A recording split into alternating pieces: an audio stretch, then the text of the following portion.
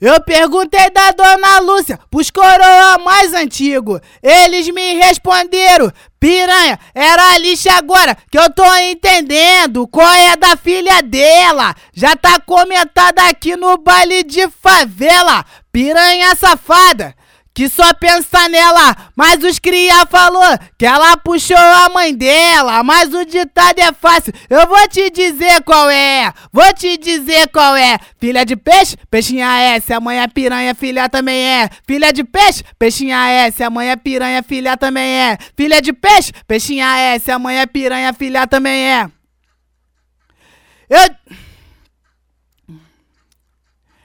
Eu de rolê pelos acessos, avistei que ela é gostosa, mas hoje eu vou comer ela, lá na base da Indola. Minha treta tá privada e elas fode com jeitinho, mas só tem um probleminha, vai ter que fuder baixinho, porque senão as atividades vai escutar no radinho. Vai ter que gemer baixinho, porque se tu gemer alto, os cria escuta no radinho. Vai ter que gemer baixinho, porque se tu gemer alto, os cria escuta no radinho. As de 14 é fode, as 17 é experiência. Geme baixinho pra não sair na frequência. Vai ter que gemer baixinho,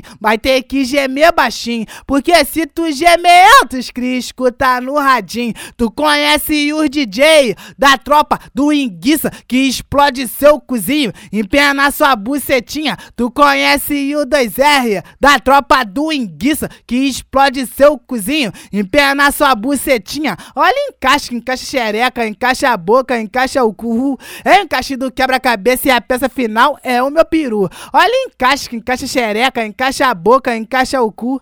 É o encaixe do quebra-cabeça e a peça final é o meu peru. Encaixa a boca, encaixa a chota, encaixa o cu em cima do meu peru.